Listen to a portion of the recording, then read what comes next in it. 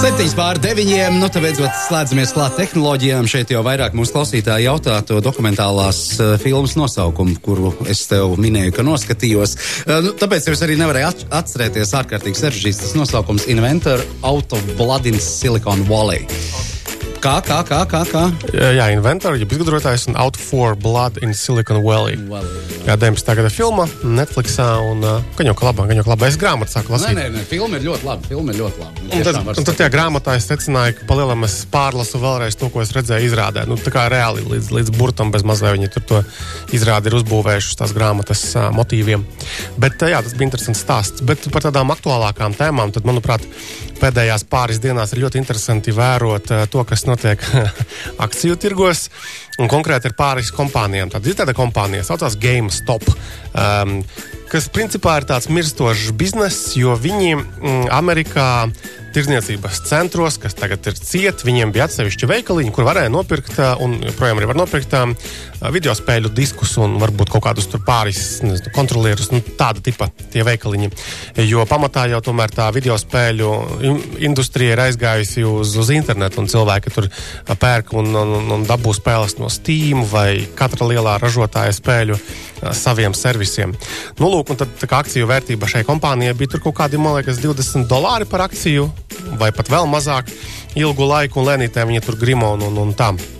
Redditā, kas ir tāds ļoti populārs fórums internetā, kur visādi cilvēki interesanti apkopojas, un tad viņi izdomā, viņiem tur tāds atsevišķi viens ir kanāls, jeb Reddits, kur tieši par akciju tirgiem viņi tur mēģina saprast, kas tad būs baigā štelle un kur jāinvestē, lai dabūtu lielo naudu. Un tur viņi izdomājuši bija, laikam, sāksim visi pirkt tās akcijas tai kompānijai GameStop ar domu uzraut augšā akciju vērtību, tātad primāri no tā nopelnīt. Un akciju tirgos, labi, es neesmu baigais speciālists šajā lietā, bet interesantā lieta ir tāda, ka ir tātad arī investori, pamatā tie ir Wall Street hedge fundi, kas ir uzlikuši uz naudu uz to, ka kompānija kritīs lejā vērtībā. Un viņi pelna reāli, kad uzņēmumu vērtība krītas. Un tagad šitie te Reddit gudrinieki, kas neko nesaprot no finansēm, palielam, viņi arī sevi salīdzina ar akmeņiem, un, ka mūs ir daudz, bet mēs neko nesaprotam. Viņi reāli uzpumpēja šīs te kompānijas akciju cenu no tiem $20, manuprāt, līdz kaut kādiem 100, 150, un vakar redzēju brīžiem pat $200. Un tātad stāsta otrajā pusē šie te hedge fundu menedžeriem, kas lika uz to, ka kritīs tā cena. Šiem baigie zaudējumi, miljardos ASV dolāru. Un vakar, man liekas, beidzās ar to, ka vai piekdienā, vai kaut kurā dienā bija tā, ka pilnīgi bija tam konkrētajai kompānijai akciju tirgošana vispār bija apturēta, jo vienkārši nereāli pieauga tā vērtība. Kā viņi tur pēc likumdošanas šis pasākums, viņš neskaitās kā kaut kāda iejaukšanās finanšu tirgos ar nozieguma kaut kādu mazliet pieskaņu?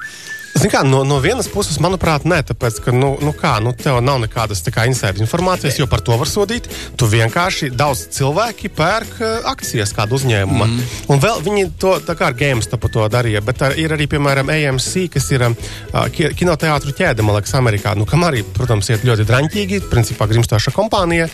Un atkal viņi arī tad domāja, kad viņiem apstopēja to GameStop izklaides, tad viņi pārmetās pie AMC, jo arī tie hedge fondu menedžeri zina, ka tas ir grimstošs biznes, un viņi bija likuši savu milzu naudu uz to, ka viņa nogrims pavisam. Jā, tā ka tad ļoti, ļoti, ļoti interesants stāsts, bet man liekas, ka stāsta morāla ir tāda, ka pat ja tev liekas, ka tā akciju vērtība nenormāli kāpja augšā, un tu neko no tā finanšu jomas nesaproti, neliec priekšā savu naudu. Jā, tur jau jebkurā brīdī atkal var pienākt viens pagrieziena punkts, ka tas viss atkal iet uz leju, vai ne? Un arī pienāks, protams, vai arī vienkārši apturēs tur to tirdzniecību kaut kādā brīdī uz tām konkrētajām akcijām un vienkārši nedaram lietas, ko mēs nesaprotam. Investēt akcijās var, bet tas ir mierīgi, tad dariet palasiet grāmatiņas. Man liekas, līdzvērtīgi tas stāsts ir, ka spēļu automātus ir izdevīgi spēlēt tikai Jānim Zuzanam pašam. Kopumā akciju tirgu tā nevar teikt, bet es domāju, ka šādos atsevišķos gadījumos, kā piemēram tas GameStop case, tur tas ir, man liekas, vienos vārtos. Lai viņi paši arī spēlē savus spēles. Lai viņi paši arī spēlē. Jā. Lūk, vēl tad tālāk par to pašu Apple. Apple atkal ir problēmas par to iPhone bremzēšanu, kas bija pirms vairākiem gadiem, kur tā doma bija tāda, vismaz kā Apple to pēc tam pamatoja, ka, lai telefonu neslēgtos ārā paaugstinātas jaudas, apstākļos, mēs vienkārši sabremzējam telefonu darbību. Jūs taču negribētu, lai telefonu izslēdzas laukā. Protams, viņi tikai aizmirsa to pateikt, kad viņi sāka to darīt, un tad to atklāja tā kā post factum. Un man liekas, ka ir tiesas prāvas jau miljardos ASV dolāru bijuši gan pa Ameriku, gan pa Eiropu. Un tagad, piemēram, atkal Itālija, es domāju, ka vajadzētu 60 miljonus no Apple savākt par šādu te rīcību. Un ir valstis vēl, kas stāv rindā un mēģina to pašu darīt. Skaidrs, jo tā doma jau visticamāk apakšā bija tāda, padarīsim lēnākus vecos, lai pērk jaunos. Tieši tik vienkārši, vai ne? Zini kā, es neīsti ticu šādām sazvērestības teorijām. Viņi palēnināja ar tieši šo savu pamatojumu, lai neslēdzās ārā? Man gribētos tā domāt, jā. Mums nav cits pierādījums, skaidrs. Jā. Tas ir viens, un es nesliecos domāt visām šitām piekrist sazvērestības teorijām. Sazvērestības teorija pus, protams. Bet kas ir pavisam skaidrs, ir tas, ka Apple kļūdījās nenokomunicējot normāli. Pasaki, ka tāda vakur situācija ir, un šis nebūtu nekāda mākslas lielā problēma. Tagad ir sliktāk kā reiz. No otras puses, Apple ir nācies samazināt maziņo iPhone 12 mini ražošanas apjomus, lai varētu ražot vairāk Pro modeļus. Un šis ir tāds atkal māks kārtējais stāsts par to, ka internetā bieži vien var lasīt, kad dodiet mums maza izmēra vietāluņus, bet cilvēki reāli viņus nepērk. Un te es esmu spilgts piemērs, jo es biju ļoti neapmierināts, ka tie iPhone palika lielāki, jo man ļoti parocīgi šķiet šis mazais formāts. Piektā izmēra, 5S. Izmēra, likās, nē, man nevajag. Tiklīdz nebija izvēles iespēja un bija jāpaņem lielāks, tu saprati, ka tu mazākam vairāk neesi gatavs. Un man liekas, ka līdzīgi stāsti ir izslimojis arī Egons Reiters ar savu 5. ilgi pie tā turoties un ņemot tur to S un kas un viss it kā ar jaunām iekšām veco ārieni, ja, bet tu saproti, jā, ka tas balans ir jāatrod. Man noteikti rādītājs ir tas, ka man vajag to visu tā kā ar vienu pirkstu aizsniegt. Es nevarētu tādu lielu nesāt ierīci kabatā un saukt par ikdienišķu parocību. Zin kā cilvēki pierod pie visām vērtībām. Tā kā var arī pielieliem telefonu. Jā, bet izmēram ir nozīme šajā ziņā, protams. Jā, bet tad vienkārši tā atziņa tāda, ka visi grib maziņu, bet nepērknies tos mazos telefonus. No otras puses, Android pasaulē nemaz nav tādu jaudīgu maza izmēra telefonu. Agrāk bija Sony Xperia, kompakt sērija. Baumos, tāpēc, ka viņi varētu atgriezties ar šo telefonu, bet man baumo jau pēdējos vairākus gadus, bet kaut kā nav redzēti, sakarīgi šādi telefoni. Klausies, paņemam bišķiņ te klausītāju jautājums, interesants ziņa no Nokijas saistībā ar filmu, Bonda filmu. Dēļ pandēmijas pārceltās pirmizrādes no 2020. uz 2021. gadu. Ir zināms, ka tātad filma pārcelt no aprīļa uz oktobri, tātad gadu ietekmēja Nokijā telefonu parādīšanu lentē. Jā, es lasīju, ka tur bija tā filmas palaišanas aizkavējas, tāpēc, ka viņi piefilmē kaut kādus tur sponsorus. Jā, un tagad tie filmā atrādītie Nokia telefoni, viņi vienkārši būs novecojuši. Starp citu arī. Tur jau vispār tā filma ir tāda liels reklāmas rullīts, tur arī mašīnas un tā. Es nesen skatījos Timothy videoklipus, un tā kā, Ir gadījumi, kad videoklipos vai filmās, tā garām ejot mēģina iesmērēt kaut kādus produktus. Produktu izvietošana tā saucās. Jā, tieši tā. Tad Timothy video ir palielam uzbūvēti, uz tā, ka viņi reklamē tur pelmeņus, tur vēl kaut kādus tur veikalu ķēdes un tā, un tas ir reāli interesanti skatīties. Klausies, par to Nokia, es te bišķiņ pārpratis ar rindiņām nepareizi izlasīt. Tur tā doma ir tāda, ka atliek Bonda filmas pirmizrādi, bet pārfilmē tās ainas, kurās ir Nokia tālruņi, lai tie ietu līdz laikam, un attiecīgi, kad tā pirmizrāde oktobrī būs, lai tur ir jaunākais, svaigākais Nokia modelis. Ja tās vecās ainas iepriekš safilmētās, kas būtu aktuāls uz tā brīža nolikto pirmizrādi, tiek pārfilmētas. Drūmi. Bet, kā nauda kaut kā ir jāpelna kā vieniem tā otriem. Tā, Kristap, Xiaomi vai Samsung vietpulkstenis līdz 200 eiro. Kāds labāk izvēlēties? Vēlams tātad, lai ir skārienu jūtīgs ekrāns, lai var atbildēt, redzēt zvanus, SMS, kā arī, protams, aktivitātes un pārējie mērījumi. Zini kā, ja cena ir pateikta līdz 200 eiro, es ņemtu Samsungu. Starp citu, Samsunga vietpulksteņos, man liekas, ka no vakardienas arī Eiropā, to starp Latvijā, ir iespēja elektrokardiogramma, kaut ko no tām jaunajām featurām, kas agrāk juridiski nebija pieejama šeit. No vakardienas ir Latvijā pieejama. Oficiāli būs kursorā raksts, man liekas, es redzēju, no rīta ziņa gatavota tika, bet varbūt vēl nav publicēta, bet būs.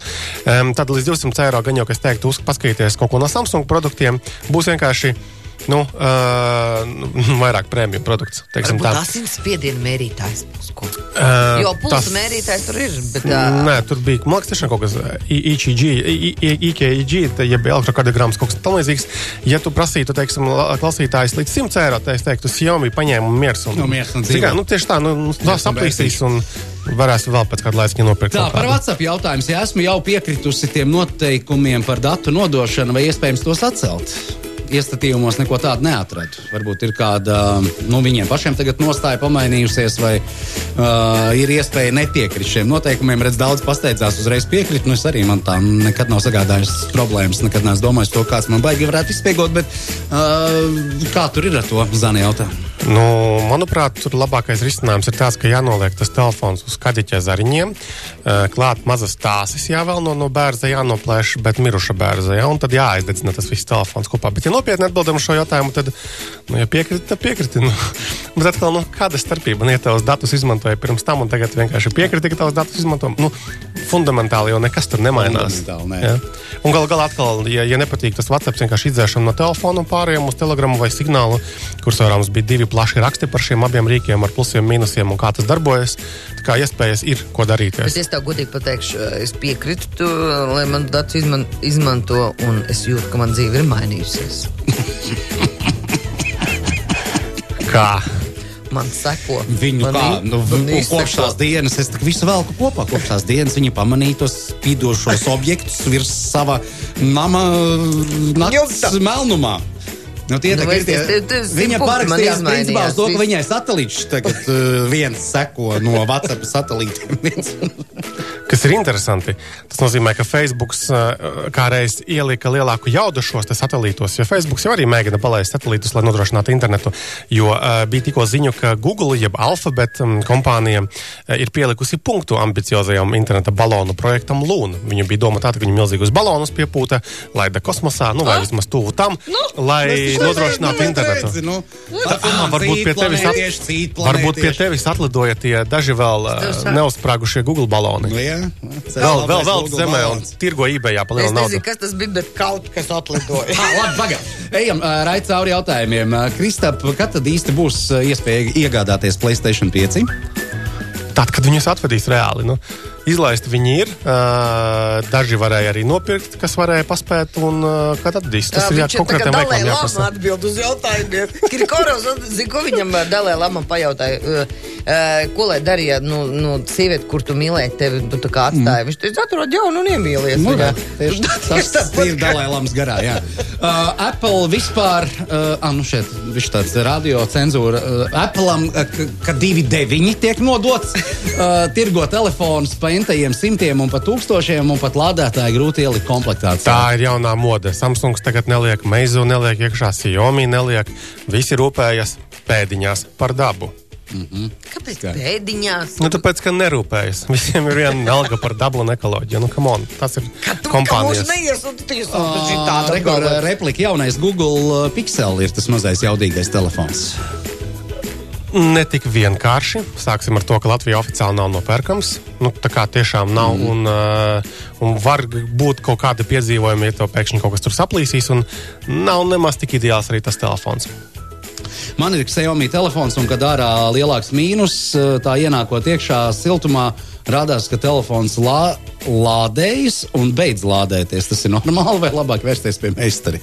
Tā nevajadzētu būt, bet mainoties temperatūrai, kondensāts kaut kur veidojas, un telefoni jau pietiekami gudri, lai mēģinātu saprast, piemēram, ka viņam ir mitrums lādēšanas kontaktos. Es pieņemu, ka tas ir kaut kā tā saistīts. Bet nevajadzētu tā būt. Kāpēc Apple ID paroles restarts aizņem ilgāk nekā nedēļu? Tur konkrētāks ir jautājums. Tā kā ir pieteikta nomaiņa vai kas, nekam tur tik ilgi nav jābūt. Vienīgais, ja kāds izskata Apple pusē kaut kādas izmaiņas, tad varētu būt ilgāk, bet tā nevajadzētu nekam mainīties. Vēlos iegādāties telefonus, ko labāk skatīties no Androidiem, Huawei P30 Pro vai Honor 20 Pro.